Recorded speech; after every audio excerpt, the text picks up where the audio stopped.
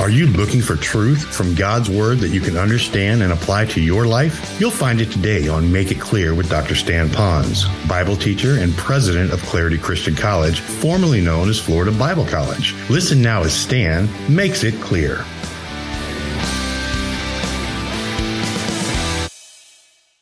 Now today my message is designed for two kinds of people. One kind of person would be those that know for sure that if they were to die today, they'd go to heaven. How many of those are here today? Are you that one of those? You know you're going to heaven. Raise your hand.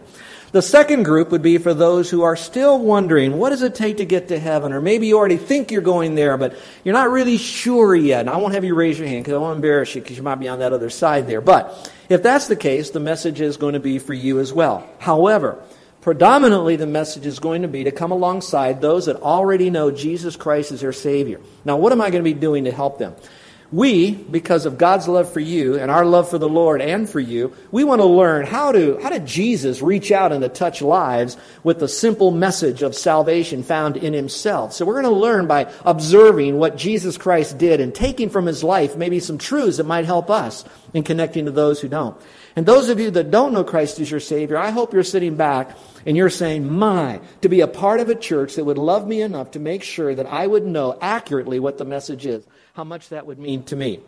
Now, with that, you might want to also know that this story is far larger. There's more involved in this real-life event than I have time to really go into.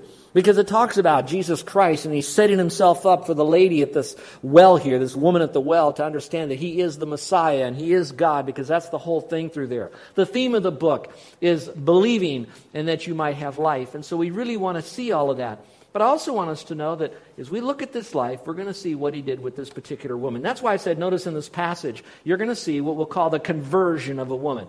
Basically a woman who finally understood who Christ was, trusted in Him, and then went about and told others. The second thing we're going to learn is how Jesus really can meet the needs of this woman, surely, but everyone that would be out there. And then thirdly, back in the background will be His disciples and what's going on, because there's some sub-messages, not less important, but kind of sub-messages to this bigger plot that's happening. And we want to be a part of that. Now, even though I'm going to talk about evangelism today, I think most of you have been through some evangelism training, and I believe in it. We have classes here. We encourage you to go to seminars. I've taught them. I've done them. Whether it's the Romans Road, Evan Tells, Good News, Bad News, or whether it's the 7 Steps to the Plan of Salvation, or whether it might be the whatever is out there. Today, I'm not going to take you through a formula. 1, 2, 3, bam, give them the gospel. What I want to do is cover, just for today, I want to cover kind of a bigger picture. So in other words, instead of getting right into what's the exact word you say, I would rather show you what are the 4 areas here of how Jesus did this. Now, next week when you come back, although the woman will respond to some of that, there's a bigger response that she gives, and I want to cover that next week because I want to show you 3 of her responses that are often the same kinds of responses that you'll encounter when you share the gospel with other people. So I think it'll really help you. So if you had to really think about one word today, the one word I want to talk about is communication, because you really can't give the gospel merely by living a separated life. Now, I know it's important. I don't want to put that down. In fact, we give the gospel in our own lives also, Paul says, but it's not just about our life.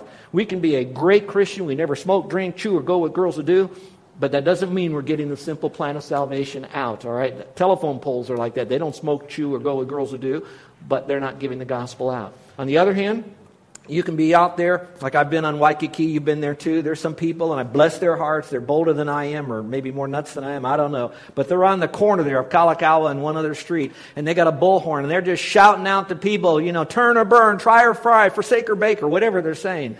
They have very few people around them except maybe a heckler, maybe someone who's maybe another language wanting to know, what in the world is this street man doing here? I want you to know, though, that there is that tender relational evangelism through communicating the message. And so it's through relations. And we're going to show you, though, that sometimes that can be very, very difficult. Now, to do that, I don't want to just kind of give it a lick and a promise, so that's why we're going to try to keep it within a timely manner. I want to thank my staff for taking down our clock in the back so I can just preach as long as I want to. And we won't. Turn to John chapter 4 in your Bibles, if you will. You could follow along in your worship folder if you want. It's there. But I really want to thank all of you for bringing your Bibles, because nothing's better than you have your own Bible with you. Get a good study Bible. Make sure you write in the notes. The paper is not sacred. It's God's Word that's sacred. So you can write all over your Bible that you want and take all the notes that you'd like. Now, to really set you up for the real dynamic of what's happening in this story about how Jesus communicated the good news, I need to give you what I call a backstory. So I won't take long, but I want to take just John chapter 4, verses 1 through verse 4, because we're doing an exposition of John, Gospel of John. You'll notice that he just finished up with some major things there with John the Baptist's testimony, etc. He was in Jerusalem, then he moved out of Jerusalem, went to Judea. You remember that there was some challenges going on between the disciples of Jesus, so to speak, and John's disciples. And so now here's what happens next in verse 1. It says, "Therefore, when the Lord knew that the Pharisees had heard that Jesus was making and baptizing more disciples than John, although Jesus himself was not baptizing, but his disciples were, he left Judea and went away again into Galilee, and he had to pass through Samaria." So let's just pause for a moment on that. I asked myself the question, why did he leave John the Baptist in Judea and he started to head towards Galilee but had to go through Samaria? One of the reasons could be is that Jesus knew that the two disciples, his disciples and their disciples, were really not in competition, but they were still trying to sort things out, and the best thing to do sometimes to end conflict is to separate for a while. There was no love lost through all that, nothing bad about it. It was just a separation that was going on. There's another thing going on, and if you really study a little bit further, you're going to find that Jesus didn't want to encounter all the challenges from the Pharisees just yet. That happens a few chapters later. So when he gets further into the story, he wants to do it then. But right now, something else had to happen first. So the best way to do that is to leave John the Baptist in Judea and head towards Galilee. But here's something that's a side note in this passage. You'll notice here it says Jesus and his disciples were baptizing, but not Jesus. Here's what you need to know in evangelism on this verse alone. If Jesus said that you had to be baptized by immersion in order to go to heaven, it strikes me really curiously here, why didn't he baptize then if it was so important? Because, remember, Jesus came to seek and to save that which is lost. And while he is doing this, he's giving the message of salvation by faith alone. He talks about the importance of baptism. He himself was baptized, but he never went out and did that. So I think that's just one of many reasons why baptismal regeneration, they call it, is not really biblical. So mark that down, continue your study, but there's one that might help you answer the people that think that there are. If salvation was by baptism, immersion, etc., then why didn't Jesus do it if it wasn't so important? But now here's another phrase here in verse 4. It says, "And he had to pass through Samaria." All right. I'm going to take some time here. And you're going to see it more when I read the verse, but I want to give you some backstory of the history of what's going on so you know this. Some of you already know a little bit about it, but you might not know why. Let's ask the question. How many of you know that Jewish people did not have a good relationship with the Samaritans and they really avoided Samaria? How many of you knew that? All right, raise your hand. See, doesn't mean I can't teach that, but if I asked you, how many of you really know why there was that problem? Only a couple of you might. Now, here's why they had that problem. Let's take you all the way back. And first of all, if I had a map up here, you would see it. You have Jerusalem, then you have the outskirts of Jerusalem, kind of like the areas out here that would be called Judea. Galilee is way up on top, so he's now heading out of the Judea countryside and he's going north. Now, Samaria is in the middle there, so to speak, middle. Anyway, between the two. Back in the Old Testament, you'll remember there was a time that the kingdoms were divided. That happened right after Solomon. So you have the northern kingdom and the southern kingdom. So you have north and you have south. When they were divided up, later on, further on down the road, those Jews then were taken captive to a place called Babylon and Assyria. We'll just kind of basically say it was kind of near Iraq, all right? So they kind of headed out that way. And so the land was pretty well taken of all the people. Not everybody. Some were left there still in that area. Well, after a while, the king changed his mind over in Assyria, that area, so they started to come back into the area again. Some of the people came back, but a lot of the Assyrians themselves moved into the area. So here's what happened. There was what was known as mixed marriages. The Jews that were left there began to intermarry with the Assyrians and others, which was totally against the law. So you had an ethnic hodgepodge soup bowl there of people. Well, now when the Jews are coming back, they're realizing, something's going on here. We got this mixed multitude. We're in here. They finally get there, and the mixed multitude, we're going to basically call ethnically mixed there, said, we want to be a part of building the temple in Jerusalem. Ezra says no, read it. Nehemiah in his book, no, can't do it. Because again, they didn't want to have the Samaritans who were already living in violation of the law to build their temple. So then they got all upset because the Jews wanted to do it and keep it purified. They had their own view of Judaism, which was, we'll believe the first 5 books would be the Pentateuch teachings, although they didn't have 5 books back then. But all that teaching that's found in our 5 books, they believed. The rest of it was kind of, that's not important.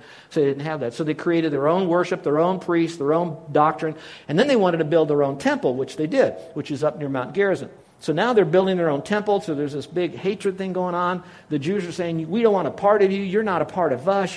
You're kind of like you're an anomaly of who we really are. The Samaritans are saying, but we wanted to come in here. Now look at what you're doing. We have our own religion. You're dissing us, but we have part of it too. We should be a part of that inheritance. So now you've got this big divide going up.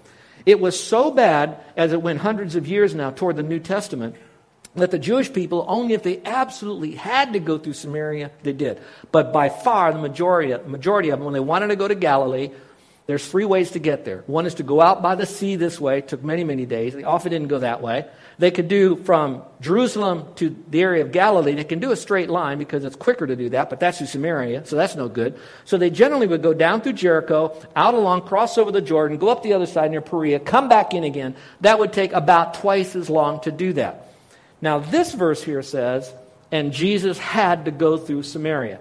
Now, those of you that think, oh, he was in a hurry because he really wanted to diddly-bop over there to Galilee, I don't believe that he had to get to Galilee because he was in a rush to get there.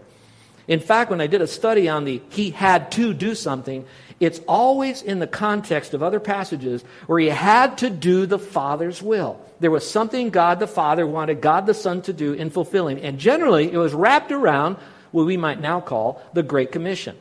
So what I'm going to do, taking from all these other verses to say, when Jesus had to go through Samaria, it was because, obviously, global evangelism was in mind so that people, even in Samaria, would know that he is the Messiah and that he is God. That's for another sermon, but that's the truth.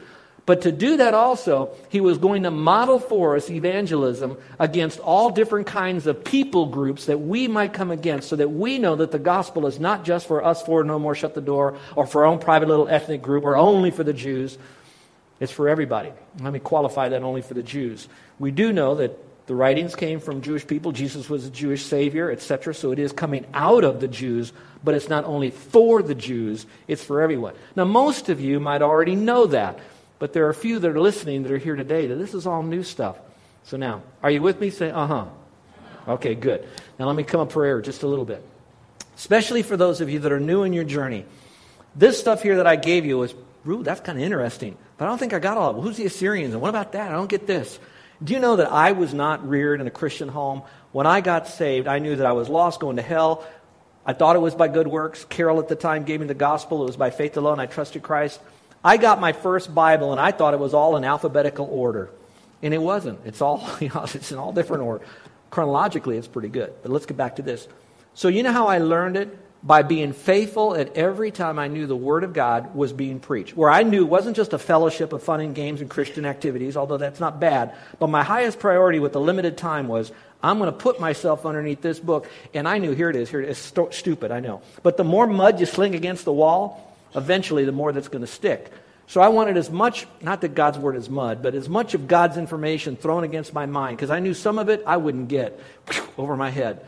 But I knew the more I'm around it, soon I got it. And over the years, after study and Bible studies and seminary and all of that, more and more I'm learning. And folks, look me right in the eye. Do you know that I am still learning?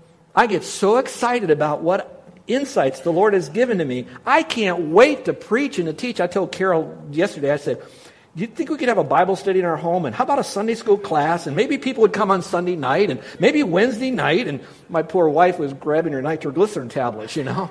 It's not that I'm great. It's God's Word is so good. And it's affecting me in such a wonderful way. And I want to share it with you. Now, that being said, so now he had to go through Samaria to get to Galilee. Now, we'll talk about Galilee weeks down the road, but right now, he's into Samaria. A couple other things, and then we'll leave that thought. In Samaria, the whole area is called Samaria, so think of the term some area. Say that with me. Some area. So it's a big area. However, the little fly here is that there was a little city called Samaria. Since then, we don't see the town. It's the area called Samaria, but the particular area that Jesus is going to pop into and stop for a while is Sychar, however you want to pronounce it. And we're going to go ahead and talk about that little place. That's not the capital, but it's a pretty profound and important place in all of Bible history because it deals with Wells and Jacob and Joseph later on and some of these guys that you've heard about. It's all part of the story. So that's the backstory here. Now let's go over our points, if you will. What I want to do is I want you to remember 4 letters, and each letter is going to represent a word. And so this is kind of the concept of what you're listening and working with when you come alongside someone that you know doesn't know the Lord. I'm going to give you the 4 words, so in case you kind of zone out and you miss my blanks, you can have them. The 4 words are heart, mind, desire, and conscience. Heart, mind, desire, and conscience. You can write that down. So just remember, HMDC. Say that with me. HMDC. Heart, mind, desire, conscience. What we're going to talk about is that when Jesus approached this person, from the passage, it's pretty easy to see that he is appealing to her heart a little bit. And so when you talk to someone, you really want to touch their life before you ask for their hand. So you touch a heart before you ask for a hand. So what you're really doing now is touching their heart. We'll talk about how he did that in a moment here. Not that we have to do it exactly, but think in terms of when you build a relationship with someone, you want to start touching the heart. But then you can't just do the heart, because that's all felt stuff. And felt stuff changes. So now you got to go to the mind. There's a great book I urge you all to get and read. It's called, by J.P. Moreland. It's called Love the Lord Thy God with All Our Heart, Soul, and Mind. And the emphasis in that book is loving Him with your mind. How important it is to know Him intellectually as well as in your heart, spirit, and life.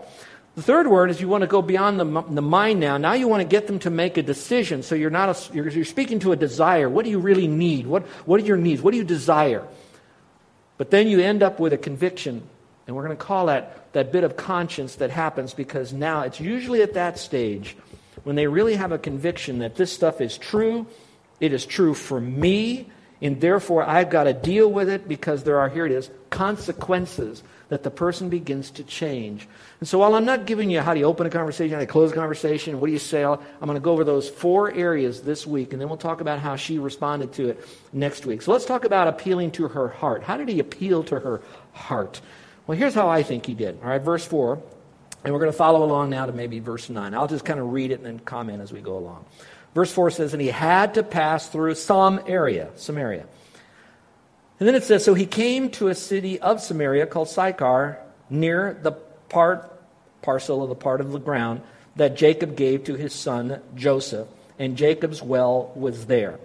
Now let's just pause for a moment. What is interesting, folks, is that there are a lot of places in Israel, in the Middle East, that are called according to tradition. That means most people kind of assume it's there, so they call it according to tradition, ATT. We've hosted 3 trips there. We brought Charles Ryrie with us one time, and others, Jimmy DeYoung from Day of Discovery television program. And a lot of those spots, they're going to say according to tradition. The best I can get, I believe that this particular well that we're talking about right here really does exist in this little town, a little bit out, about a half a mile outside the town in Sychar today. There is some kind of a churchish, Orthodox church thing over it, but there is that well there. And when the archaeologists identified that being that particular well, they really believe it is because there are no other wells outside the city, as this one would be, that they could find ever dug except this one. This well probably had to be between 50 to 100 feet deep. In the context, he's going to talk about rivers of living water.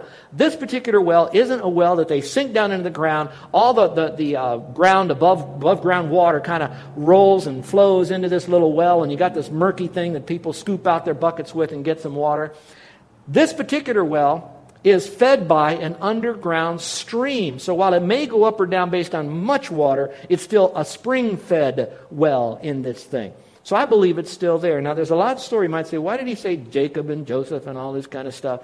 He's building his case about crossing over ethnic lines, and you're going to see something at the end of this sermon, if I have enough time to get to it, and you're still awake. I want you to catch this, because it's going to show you how significant this is, that he brings this little known truth out, which now tells me, bigger picture, is that he's just letting us know this is the inspired Word of God, that every jot and tittle, every dotting of the I and the crossing of the T is inspired of God. It's important, and there's probably more truth in that than we'll ever be able to plummet in a lifetime.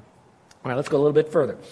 So now we pick it up here at the end of verse, or middle of verse 6. It says, and Jacob's well was there. So Jesus, being wearied from his journey, was sitting thus by the well. It was about the 6th hour. Obviously, he would be. He's traveling over here from Judea. He's going up through Samaria. He's up to this town called Sychar up there, and now he's stopping. Now, it says the 6th hour. Now, I'm not going to debate this thing. You have a Roman calendar, you have a Jewish calendar. The bigger question is John the Baptist referring to a Jewish calendar, or is he referring to the Roman calendar? Because the 6th hour is different times a day based on Roman or Jewish. All right, so here it is.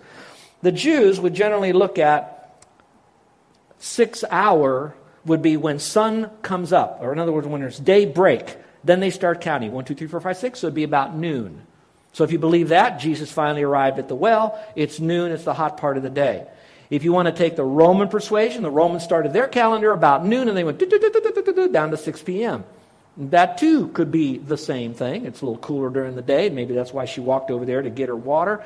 Later on, we're going to find out what kind of a woman she was, and maybe that affected maybe what time it was.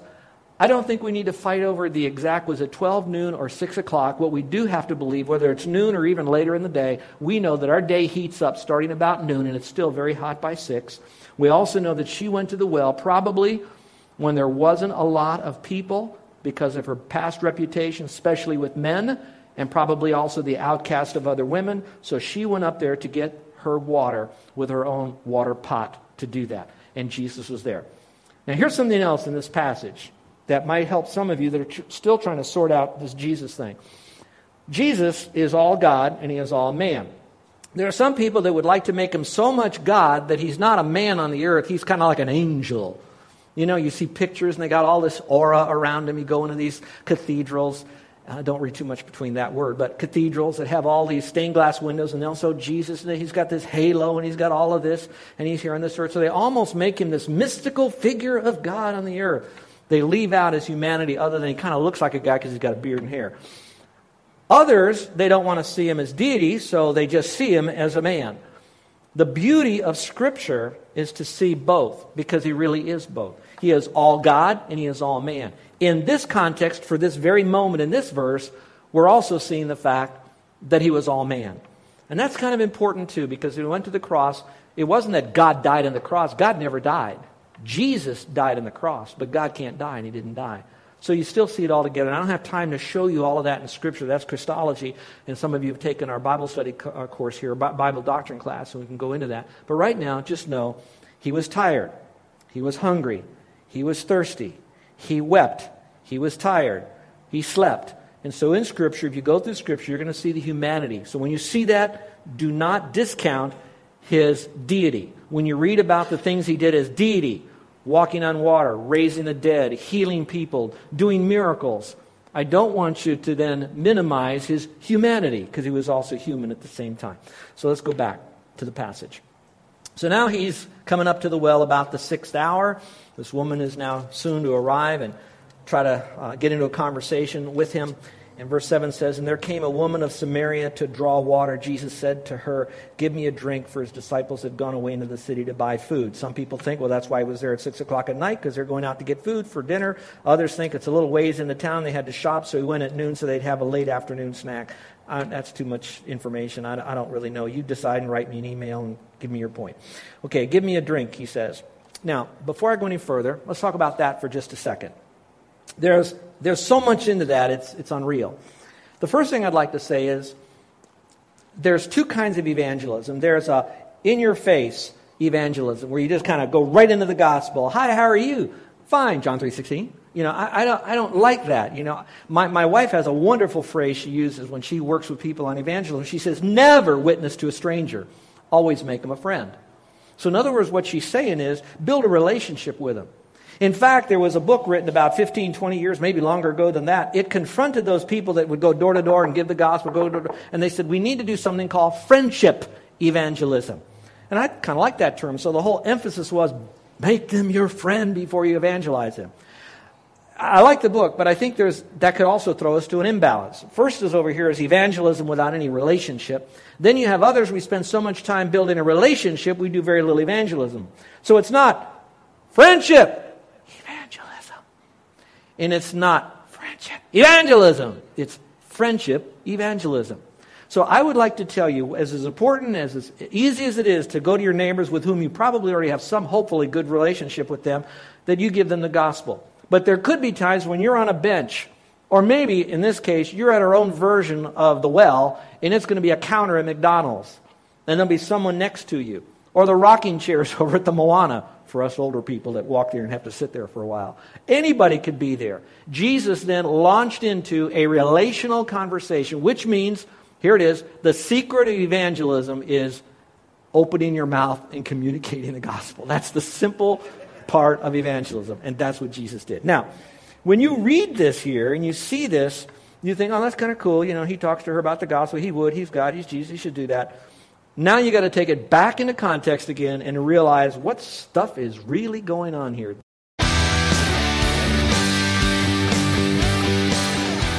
This is Joe Ponz, and I want to thank you for listening to Make It Clear with the teaching of Dr. Stan Ponz, founder of Make It Clear Ministries and president of Clarity Christian College. Make It Clear is dedicated to taking the Word of God with clarity into every person's world. It's the support of listeners like you who make the ministry of Make It Clear possible. You can provide your tax-deductible gift to Make It Clear online by going to makeitclear.org. That's makeitclear.org. Thank you for helping us make it clear. If you would like to have Dr. Ponz speak at your church or event, please email us at tellmemore@makeitclear.org. That's tellmemore@makeitclear.org. Thank you, and remember to make it clear.